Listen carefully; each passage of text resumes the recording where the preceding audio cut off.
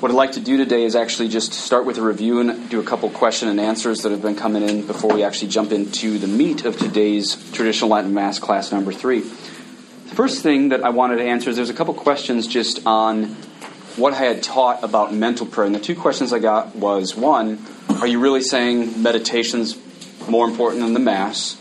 And two, what do you mean by mental prayer? So, as for the first one, none of the doctors of the church that I know of say that daily Mass is necessary for salvation, but several doctors of the church do say meditation is necessary. Daily meditation is necessary for salvation. So again, what I would say is mental prayer or meditation is subjectively more important than getting to daily Mass, but objectively, daily Mass is obviously a higher prayer because it's literally the Son offering himself to the Father. Question that followed that was, what do you mean by meditation? The very best book that I know on this is called Conversation with Christ by a Father Rohrbach, Rohrbach.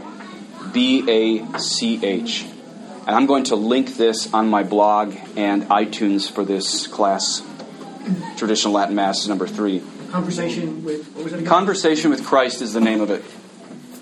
And it's by Rohrbach, Rohrbach. And basically he gives you 5 steps, how Teresa of Avila taught her nuns and how Ignatius of Loyola taught his men, and even the lay people who came into his the retreats of the spiritual exercises.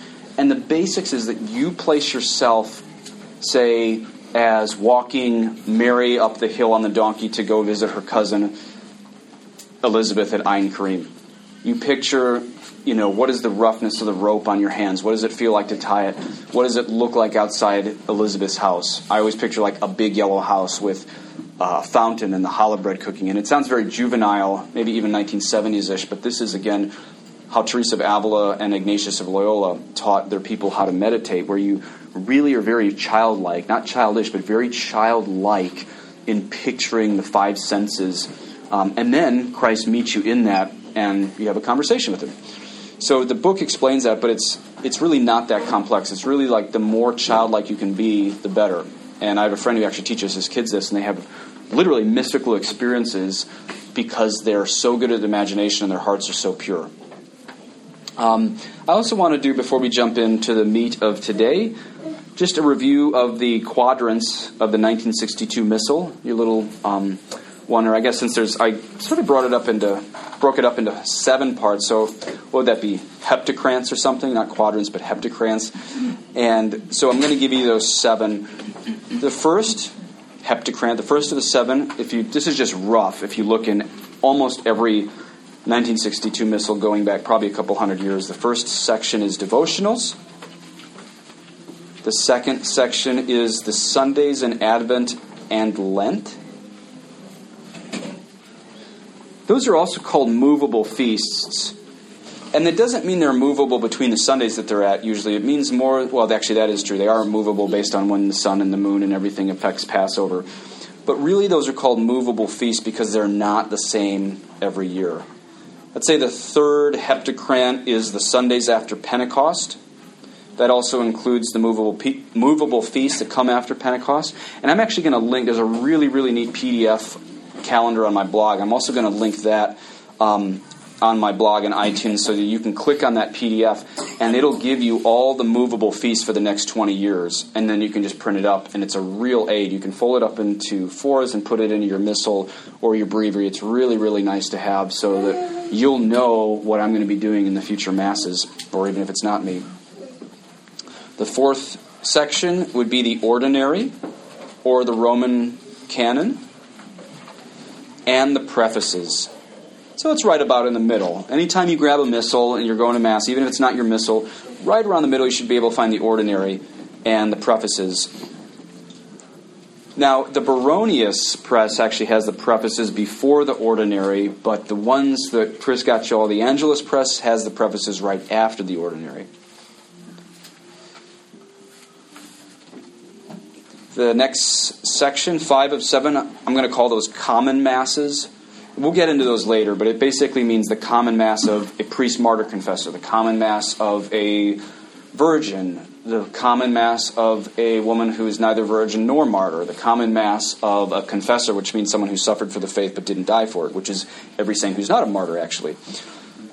Number 6 of the 7 is saints and immovable feasts. Can someone give me an example of an immovable feast? The Assumption. The Assumption, because it's always on August 15th. So this is number 6 of the 7. That's probably the first, if you ever start going to daily Mass for the traditional Latin Mass, that's actually the first place I would encourage you to start looking is towards the movable feasts or the calendar. So like, let's say it's the middle of July and you go to a daily Mass and, I don't know, we'll say it's July 15th. The first thing you're wanting to do is to come about 3/4 into any missal and start looking for that date in July. And then you can start building on it. It's probably going to reference you to the common Masses, maybe the Mass of a confessor or the Mass of a papal martyr. It might, sort of like Lego blocks where you borrow from these other Lego sets. But the very first thing to look at on a daily Mass is going to be the actual date, about, 5/8 or 3/4 through your missal. So the 6th section is saints and immovable feasts. And then the 7th heptacrant is votive masses and devotionals. So on any third or fourth class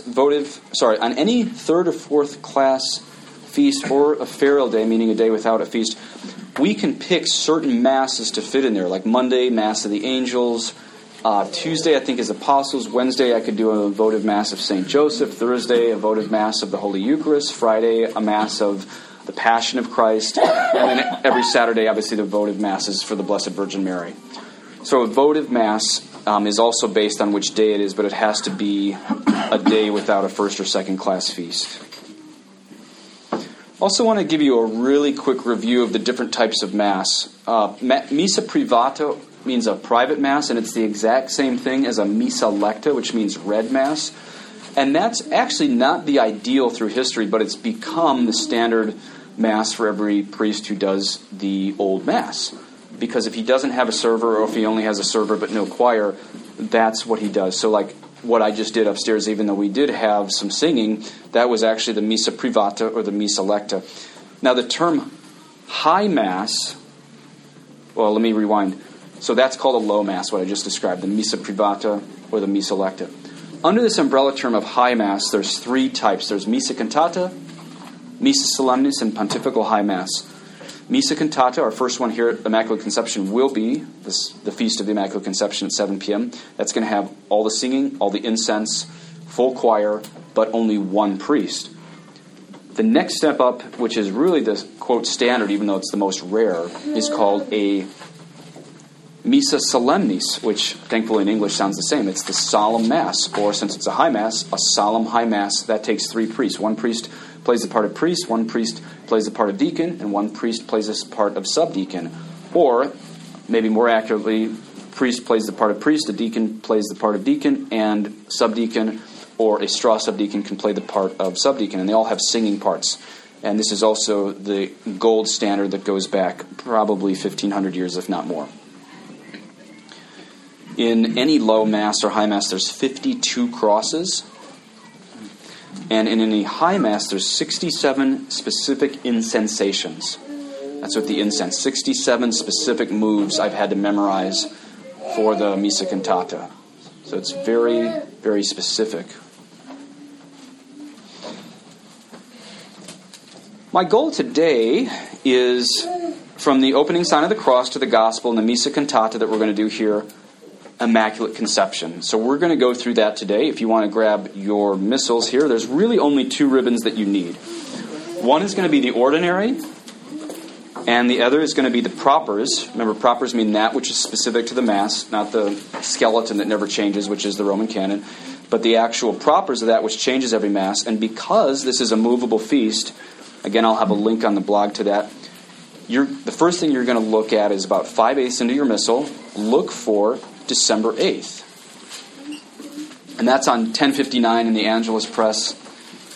And then in other books, it's obviously going to be a different page. But that's the first thing you want to find is Immaculate Conception, page 1059 in the Angelus Press.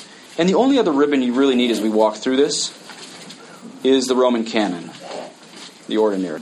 There's going to be no asperges in this because it doesn't fall on a Sunday. We only have the asperges where I walk around with a cope in the water, or in Easter season it's called the Vidi Aquam. I saw water from Ezekiel. And if you watch the Fulton Sheen video that I told you about on YouTube, if you put into YouTube Fulton Sheen, Chicago, Easter Mass, some combination of those words, there's a video with a couple 100,000 views that was Mass in about 1940, and he does a really amazing walkthrough, and I'm going to link that on my blog in case you didn't find it. But he talks about the Vidi Aquam because that's the first day of the year that there's actually, since Easter falls on a Sunday, either the asperges or the Vidi Aquam, but since Easter is actually Easter, it's going to be the Vidi Aquam. So I'll link that one on my blog. And finally, if you have an iPhone, I found a really great app called the iMass app. It's $2 on iTunes, and it'll show you all of the readings of the day. So if you're not really sure how to use your missal, that will actually line up all of the ordinary and the propers immediately for you as you go through it. So it's a really neat app I just found. I'll link that on my blog. And then because today we're going to really line up the ordinary and the propers with the meditation of St. Francis de Sales, finally I'm going to link that on my blog too for you to go through the meditations of those parts of the Mass. So the 6 things I'm going to link in the blog today is Conversation with Christ, a PDF of the Movable Feasts, Fulton Sheen describing the Easter Mass in Chicago around 1940 on YouTube, the iMass app, the St. Francis de Sales Meditations. Oh, and the 6th is the book by Father Jackson that's sort of the much more advanced form of this class. I'll include that as the 6th link there. But again, today the goal is just to look at how to use your missal and your brain from the Sign of the Cross and the Immaculate Conception Mass to the Gospel. But we're specifically going to look at the Missa Cantata. So we start with the Sign of the Cross. Well, no, actually, they're going to start singing a Marian hymn, and then we're going to all go in with incense, cross, all the servers, and then me with the beretta. And we actually enter from the back at this point. They'll be singing the music. We'll all genuflect, all the servers. We always genuflect before the Son of God. Then I go up, and you'll notice always, whether it's a low Mass or a high Mass, I always set up the chalice by taking out the corporal, putting the burst to the left, and then the chalice always sits in the old Mass, not the new Mass, but it will always sit on the corporal. Then I move over to the right, make sure my ribbons are in the right spot, go to the epistle side, that is, open it, and get everything ready. And what I'm going to be looking for is the introit and the collect, the first 2 propers, because those are the first 2 parts I haven't memorized of the Mass. And that's probably about where you want your book open at this point too.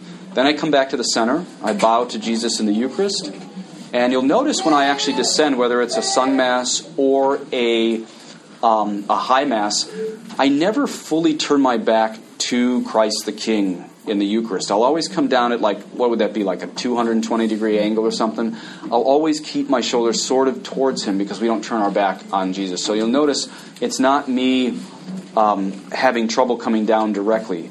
It's that I always try to keep part of my chest, my heart, facing Jesus as I come down. Then I genuflect and I say, Nomine Patris et Filii et Spiritus Sancti, introibile adatari Dei. And then that begins the prayers with the acolyte. But the choir's still singing. And so you can either join in singing, or you can join your prayers to what St. Francis de Sales says is to be prayed at this point. And he says, quote, O Lord Jesus Christ, Son of the living God, who was to please voluntarily to endure mortal terror and anguish at the view of thine approaching passion, give me grace henceforth to consecrate all my sorrows to thee, O God of my heart. Assist me to support my trials in union with thine agony, that through the merits of thy passion they may be profitable to my gain. So that's for the prayers at the foot of the altar, that we picture Jesus in the garden. And so it might be worth reading this. You don't have to maybe bring all these papers to Mass of St. Francis de Sales, but if you read it a few times through, it'll give you a good idea of what you should be meditating on at this part of the Mass. Then as you see me lean over and I'm confessing my sins, St. Francis de Sales said you should think of Jesus prostrated in the garden. Isn't that a beautiful connection? I'm bending over to confess my sins, and this is where we picture Jesus prostrated in the garden, even though he's not a sinner and I am, but my sins have weighed on him. Then you'll see me go up to the altar. You see me kiss the altar. And even though I'm kissing the relics, Francis de Sales asks us to meditate on also something besides the saints, and it's Judas betraying Jesus with a kiss. St. Francis de Sales says, Lord Jesus Christ, who did submit to the embrace of Judas, preserve me by thy grace from misfortune of ever betraying thee, and assist me to repay calumny and injustice with cordial charity and active kindness. Then you'll notice that I take the incense and I load it 3 times, and I say, Ab illo benedicaris in cuius honore comiberis, which means, may you be blessed, in whose name you will be burnt. And then I genuflect before the cross, incense the cross, genuflect. Anytime I cross, almost picture like a laser beam down the middle. Anytime I cross that laser beam, I have to genuflect like an exact plane. I'll then incense the relics to the left, come back, swing to the right, obviously genuflect since I'm crossing the middle, incense the relics to the right, and then I start incensing the top of the epistle side, then the far right of the epistle side, and then I can show you a diagram. I'll show you a diagram next week, but the point is there's, 67 specific incensings in this Mass. Question for you all. So incense, is it pleasing to God because it's figuratively pleasing to God because of our prayers, or is the incense itself pleasing to God? I'd say both are important. That not only is incense representative of our prayers going up to heaven, as it says in the Psalms, but also the actual incense, if we take the Bible literally, as most of the popes of the past couple hundred years have told us to do, the actual incense is pleasing to God too. It also represents a veil between us and God, the holiness that He is. As you see all that smoke up in the Old and the New Testament, that smoke, that veil is a sign of the separation between us and God. And even though, if you say that to Protestants, they'll say, but wasn't the veil ripped when Jesus' heart was opened up? Wasn't the veil of the Jews ripped so that we have access to the Trinity? And the answer is yes. But you can use a good Protestant line back at them and say, grace is free, but it's not cheap. That's what I would say. Grace is free, but it's not cheap. And they'll get that because it's Protestant line. But that's and that's where you can also remind them what it says in the Apocalypse, that nothing unclean will enter heaven. So, I mean, to enter in the presence of God is a terrifying thing. And the priest should be afraid of this in the good sense that he's entering into heaven at the foot of Calvary, and that smoke is a sign of everything that you read in the Apocalypse, everything that you read in the book of Exodus when sacrifices are going up. So this tells us we're no longer at a normal spot on earth. Incense is very important. So again, it has to be both. The incense is pleasing to God because it's figuratively pleasing, since it represents our prayers going up, but also I would say it's literally pleasing to God. By the way, if you ever walk the Camino of Santiago, I've done that twice, you actually end up in where the bones of St. James are, and they have an incenser that's about 6 feet tall, and they swing it across the church. It takes 6 people to swing it, and it goes about between 44 and 50 miles an hour as it swings from one side of this transept of the cathedral to the other. And so Chris? I'm sorry, finish your thought, I'm sorry. Okay, so this Botafogo, as it's called, is swung even today, every single day, with enormous amounts of incense coming up as it flies at 44 to 50 miles an hour as it comes down. And people say, oh, that's just because everybody stunk after they walked the Camino, and and that's part of it. I mean, if you do think about how people smelled for all of history before the invention of modern showers, which is only like December 31st, if you were to expand all 6,000 years of humanity to now. I mean, everyone stunk constantly up until 50 years ago. So it would make sense when you're all packed into a church, incense does have that additional point that it kind of relieves the smell. I mean, imagine if you were in a homeless shelter. Even kings would have smelled like homeless men 100 years ago, So after walking the whole Camino, obviously the place is going to stink, but it also still is incense going up to God at that. And the movie The Way with Emilio Estevez has that. It's very accurate. Chris? St. James as in Christ's brother?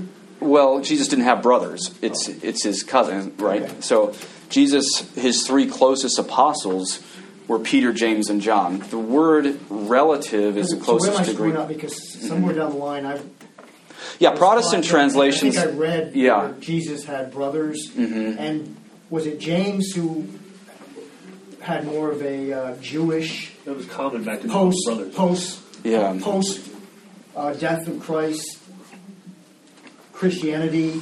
So Paul, who ultimately won, but I was under the impression his James figure was Christ's brother. Yeah. So that's a Protestant translation. If you look at the original Hebrew and the Greek, the word cousin/relative can also be translated brother. It's all the same. And that's actually the case in other languages. I remember I was helping a kid from Nepal in a hospital once, and he kept calling someone his brother, but it was his cousin, and there was so much loss in translation. And then all of a sudden I realized that he wasn't asking me to call his brother, but asking me to call his cousin. So I realized at that moment, wow, there's actually a lot of even modern languages that have this conflation of terms like cousin and brother and relative. So Protestant translations use brother because they're unwilling to recognize the perpetual virginity of Mary. They recognize that that Mary was a virgin when Jesus was born, but they don't, much to their blasphemy and possibly loss of their salvation, because it's so blasphemous against Our Lady, don't recognize the perpetual virginity of Mary. So Mary was a virgin before Christ's birth, during his birth, and after his birth. So she's perpetually virgin. So James was no siblings, but he was probably James may have been a cousin of Jesus. So Jesus there's these concentric circles. The crowds who follow Jesus go one concentric circle in. Then you have the 72 disciples who follow Jesus, then go one concentric circle in. You got the 12 apostles. And then you go one concentric circle in. The closest 3 apostles that he brought only or exclusively to certain events like the raising of the dead girl, the transfiguration, is Peter, James, and John. That James went and evangelized Spain, came back to Israel, was martyred, and you can read this in Acts of the Apostles by Herod. Not hit it off, right? I know Paul says that he took his hand, right at Paul's conversion, Paul said he took his hand in friendship in Acts. So I don't know about that. And then James was killed in Acts of the Apostles, and then angels and his disciples brought his body back to Spain, buried it in northwest Spain, but it wasn't for 1,000 years later that this pilgrimage started.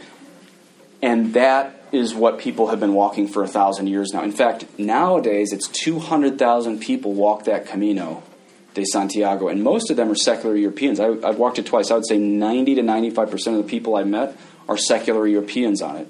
But we believe even those not in sanctifying grace can receive what the church calls actual graces. So they're still receiving actual graces as they walk. And there's many beautiful stories. In fact, I couldn't believe that a modern Hollywood movie with Emilio Estevez actually has one of the main characters in this movie, The Way, walk it in reparation for her abortion. Isn't that amazing? One of the major Hollywood productions has her walk this in reparation for an abortion. And she's not even Catholic in it. It's a very, very beautiful movie if you have a chance to see it.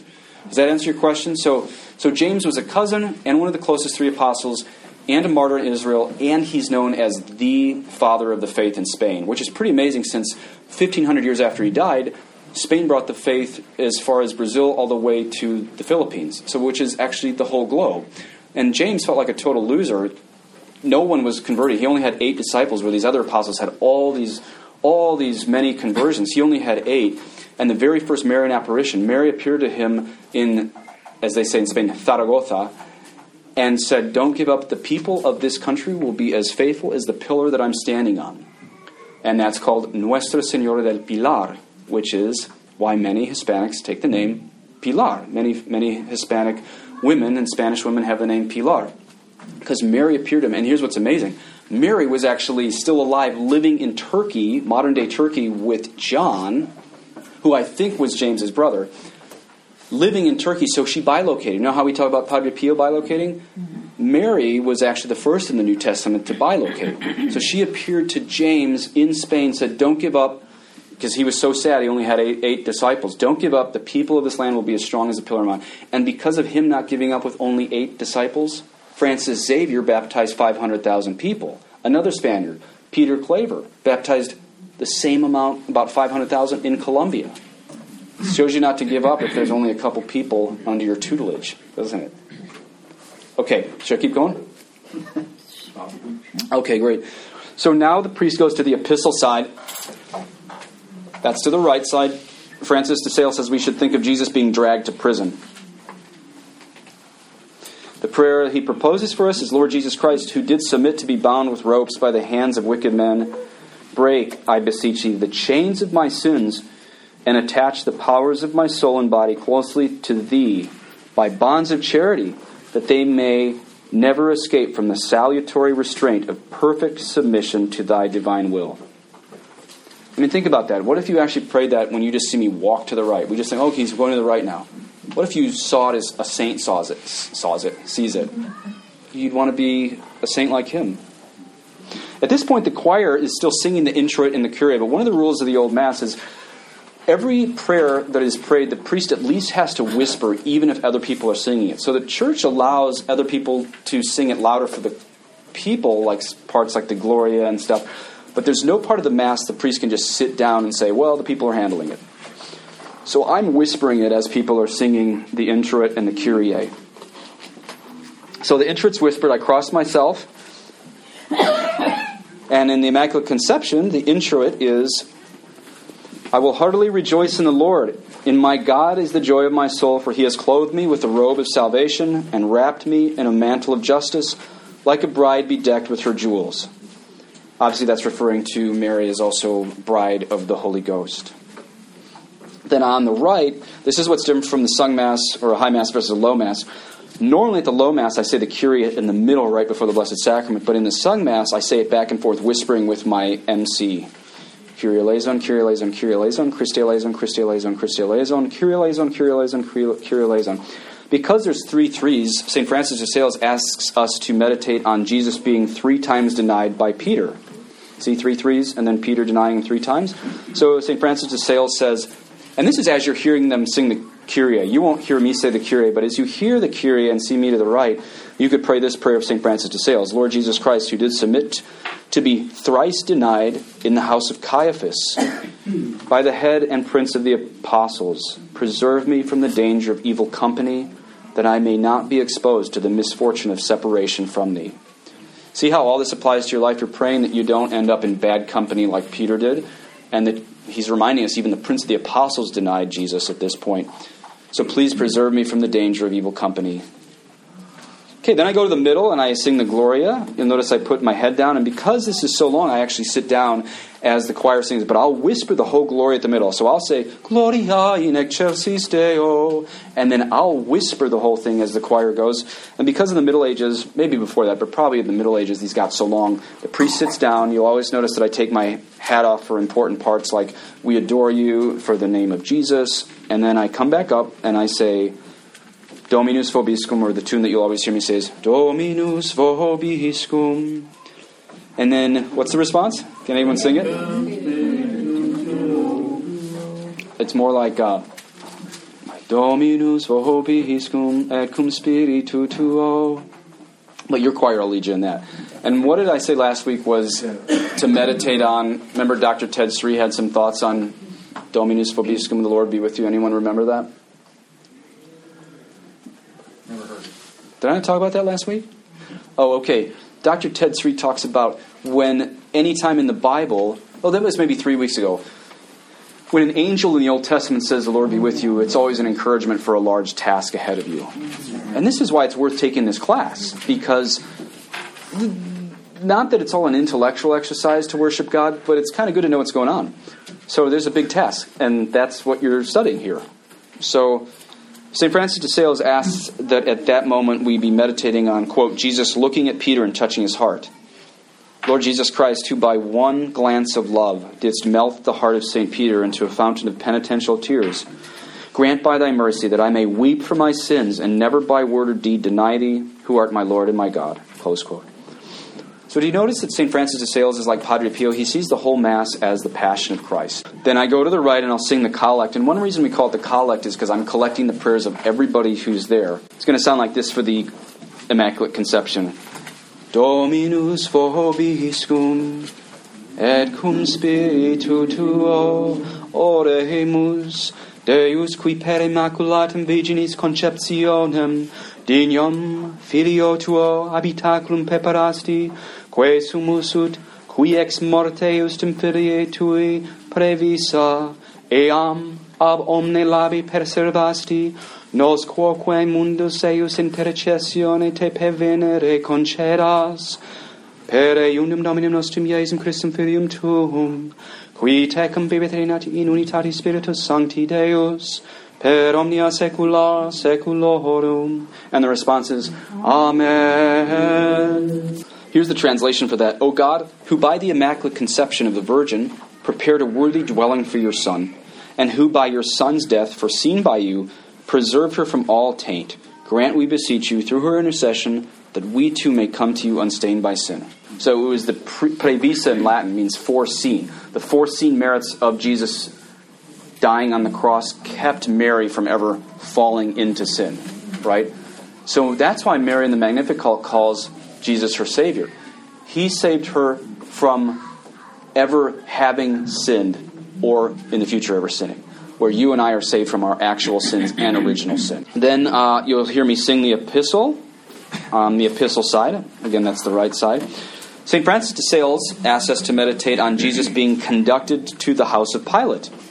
Lord Jesus Christ, who is pleased to be led before Pilate and there falsely accused, teach me to avoid the deceits of the wicked and to profess my faith by the constant practice of good works. Okay, then I'm done. And does everybody see in your missal where the epistle is? So you'll hear me sing that on December 8th at about 7:15 p.m. You'll hear me sing that in Latin. But it's probably good to sort of follow along. And that's just on that ribbon. It's one of the first propers. Then as the choir sings the Gradual and the Alleluia, and those are also propers you want to look at, I'll actually be whispering them. Then I'll go to the middle, load the incense, fill that up. Then I go over to the gospel side, which is your left and my left, but as you mentioned last week, God's right, but our left. So I move to the gospel side, and have you guys ever heard like comedians make fun of all the movements in a Catholic Mass? It's even more in the traditional Latin Mass, how the movements of the priests. And I was thinking of this morning when I was sort of writing my notes for this, and I realized in a certain sense St. Francis de Sales also reminds us how ridiculous it is how many times Jesus was bounced between the homes of Pilate and Caiaphas and Herod. Because he says that the epistle that Jesus is conducted to the house of Pilate, but he says that the Munda Coram Meum, Jesus is led to Herod. And he says, Lord Jesus Christ, who did silently endure to be again falsely accused before Herod, grant me patience under calumny and silence under outrages. And then as I move to the left, Francis de Sales says we should think of Jesus being mocked as a fool and sent back to Pilate. Lord Jesus Christ, who did submit to be sent as a fool by Herod to Pilate, though enemies before, then became friends. Strengthen me so powerfully by thy grace, that instead of apprehending the machinations of the wicked, I may learn to bear their malice as thou didst, and thus render their injustice profitable to my soul. So all those movements that you see me do, instead of thinking they're silly, you could also see them as Jesus being led by these fools all around the homes of Caiaphas and Herod and Pilate, and how he submitted to that. And that's what it takes to be Catholic, to submit to that, as Jesus did, and his death. So then, after I sing the gospel, and notice that I incense the gospel, more proof. So funny, as I said a couple weeks ago, it's funny that people say Catholics didn't respect the gospel before Vatican II, and here the gospel gets incensed preferably every Sunday. Then I go back to the middle, take my maniple off, put that on the missal, bow to the Son of God, descend, always keeping part of my chest towards him, genuflect. And then, because my maniple's off, this is a sign it's actually a pause in the Mass, and that's why the sermon's not part of the Mass. Then I give the announcements, then I give the readings in English, or the vernacular. What vernacular just means the language of the people. And I say in the name of the Father, and the Son, and the Holy Ghost. Then I give a sermon. And then I say in the name of the Father, and the Son, and the Holy Ghost. And then, always after the sermon, if it's a first or second class feast, we say the creed. Whether it's a low Mass, or I should say in a low Mass, I will whisper the creed. And in a sung Mass, I'll say, Credo in unum Deum. And then I'll whisper it up there. You'll see me genuflect, even for my whispered part of when Christ became man, incarnatus est. And it's perfectly timed, because right as I finish whispering it, I'll come down, and that's right when the choir, at least in the Missa de Angelis, is singing the words et incarnatus est, and then you will see me kneeling with you all, because you'll be genuflecting or kneeling at that same time too. So we'll all be on both of our knees for singing of the incarnation of Christ. So it's all very, very physical and incarnational. Then I'll get up, go sit down, as they say, crucifixus. It sings about Jesus being crucified. I'll still take my hat off, my beretta off for the parts that we especially honor God. Then I'll time it so that right when the sung credo of the Missa de Angelis or whatever Mass we do is finishing up, I'll come and I'll kiss the altar and I'll spin around and say, Dominus vobiscum. And you say, et cum spiritu tuo. And then I say, oremus. And then I, with my hands together, whisper the offertory. But at this point, the choir will be singing the offertory. In the low Mass, you'll hear me say it. In the sung Mass, you will not. You'll actually hear the choir say it. And this is most of the Mass of the catechumens. This is in the early church when those who were coming into the church were allowed to stay up to this point. So they got the Word of God, they got the education, they got to see the basics, but pretty soon they're going to be dismissed because we'll be approaching the Mass of the Faithful, which is the Roman canon and the actual sacrificial part of the Mass. It's all a sacrifice, but especially the separation of the blood and the body, I should say. So her question is, on December 8th, why would there actually be an option for Lenten time and Easter time Immaculate Conception Masses? The answer to that is because sometimes you can have a votive Mass of one of those different things sometimes during the year. So let's say during Easter season, let's say you built a church in Italy in the 16th century called Immaculate Conception, but the bishop had the feast day of that dedicated on, say, May 4th or something like that. They would be allowed to do the Mass of the Immaculate Conception, but May 4th, that could be right in the middle of Easter season. So we would use the Gradual and the Alleluia that actually happened there. But usually it's going to be a regional difference on something like that. Does that make sense? So it's a good question. But how about our parish? What would that be? It's going to be on December 8th, so we're not going to. You can skip over those Easter-based. Yeah, you won't need the Easter-based Gradual or Alleluia because it will only be in Advent. So the votive Mass is Monday. I'm going to be looking in pages 1544 in the Angelus Press. I want to tell you about a few of these votive Masses. Monday we can do the Mass of the Most Holy Trinity. Anytime there's not a first or second class feast. And I can't remember the rules on a third class feast. Tuesday, Mass of the Angels. Wednesday, if there's nobody there, Mass of St. Joseph. Can't do this in Advent or Lent, obviously. I just mean a ferial season. Thursday, we can do the Mass of the Holy Ghost, or the Mass of the Most Holy Sacrament, or the Mass of our Lord Jesus Christ, Supreme and Eternal Priest. And all this makes total sense. Any idea why we might do a votive Mass of Jesus Christ, High Priesthood, on a Thursday? Any guesses? Last Supper was on? Yeah, Jesus established the priesthood on a Thursday. See how everything's in a cycle in this Mass? It's really, really neat. Friday, if we have an opening, no first or second or maybe third class feast, we can do the Mass of the Holy Cross. That'll be read. Or the Mass of the Passion of our Lord Jesus Christ. And I want to tell you about a few votive Masses, and these are really, really neat. Oh, and Saturday's obviously Our Lady. Here's some of the various votive Masses based on things happening in the world. So this is page 1562 forwards. Here's the different ones we can do. And again, this is based on things happening in the world. I think you used to have to get permission from the bishop at a parish to do this. But if there's no first or class feasts, I think I'm allowed to choose these. First is Mass for the election of a pope. 2, Mass for the anniversary of the election or coronation of a pope. 3, Mass on the anniversary of the election or consecration of a bishop. 4, Mass for the conferring of holy orders. So see, some of these only the bishop can choose. But some others, like starting with number 5 on page 1563, Mass for the propagation of the faith. So you're asking the faith to be spread. Number 6 on page 1567, Mass for the defense of the church. And those are really cool prayers. Number 7, notice it's in violet on page 1569. It's in violet. Mass for the unity of the church. Good thing we don't need that Mass anymore. Number 1573, Mass in time of war. That's also in violet because it's penitential. We're returning to God in tears. Number 9, Mass for peace. That's on page 1576, also in violet. These are some really interesting Masses. Page 1578, also in violet. Mass for the deliverance from death in time of pestilence. Number 11, Mass for obtaining the grace of the Holy Ghost. Number 12, Mass for the forgiveness of sins. 13, go ahead. Father, sorry to interrupt you. Anytime there's not a third class or higher feast day, this is what you do. We can use these, yes. Mass for the sick is 13. Mass for the grace of a good death. Wouldn't that be neat to have a priest in your room while you're dying? Have him do a Mass for the grace of a good death? All these prayers are just astronomically beautiful. 15, Mass for pilgrims and travelers. 16, Mass for any necessity. And 17, Mass of thanksgiving. Somewhere in an older missal, I have a friend who's raising his family Byzantine, not my sister's family, a different friend.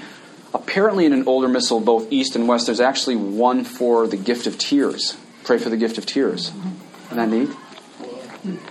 It's not in here. I'll have to ask him where that actually is, because tears for the Church Fathers is seen as a distant second to the Mass for how powerful it is. That many of the saints say God really can't say no to prayers that are made with tears. And so the early Church Fathers often saw the gift of tears as almost an eighth sacrament.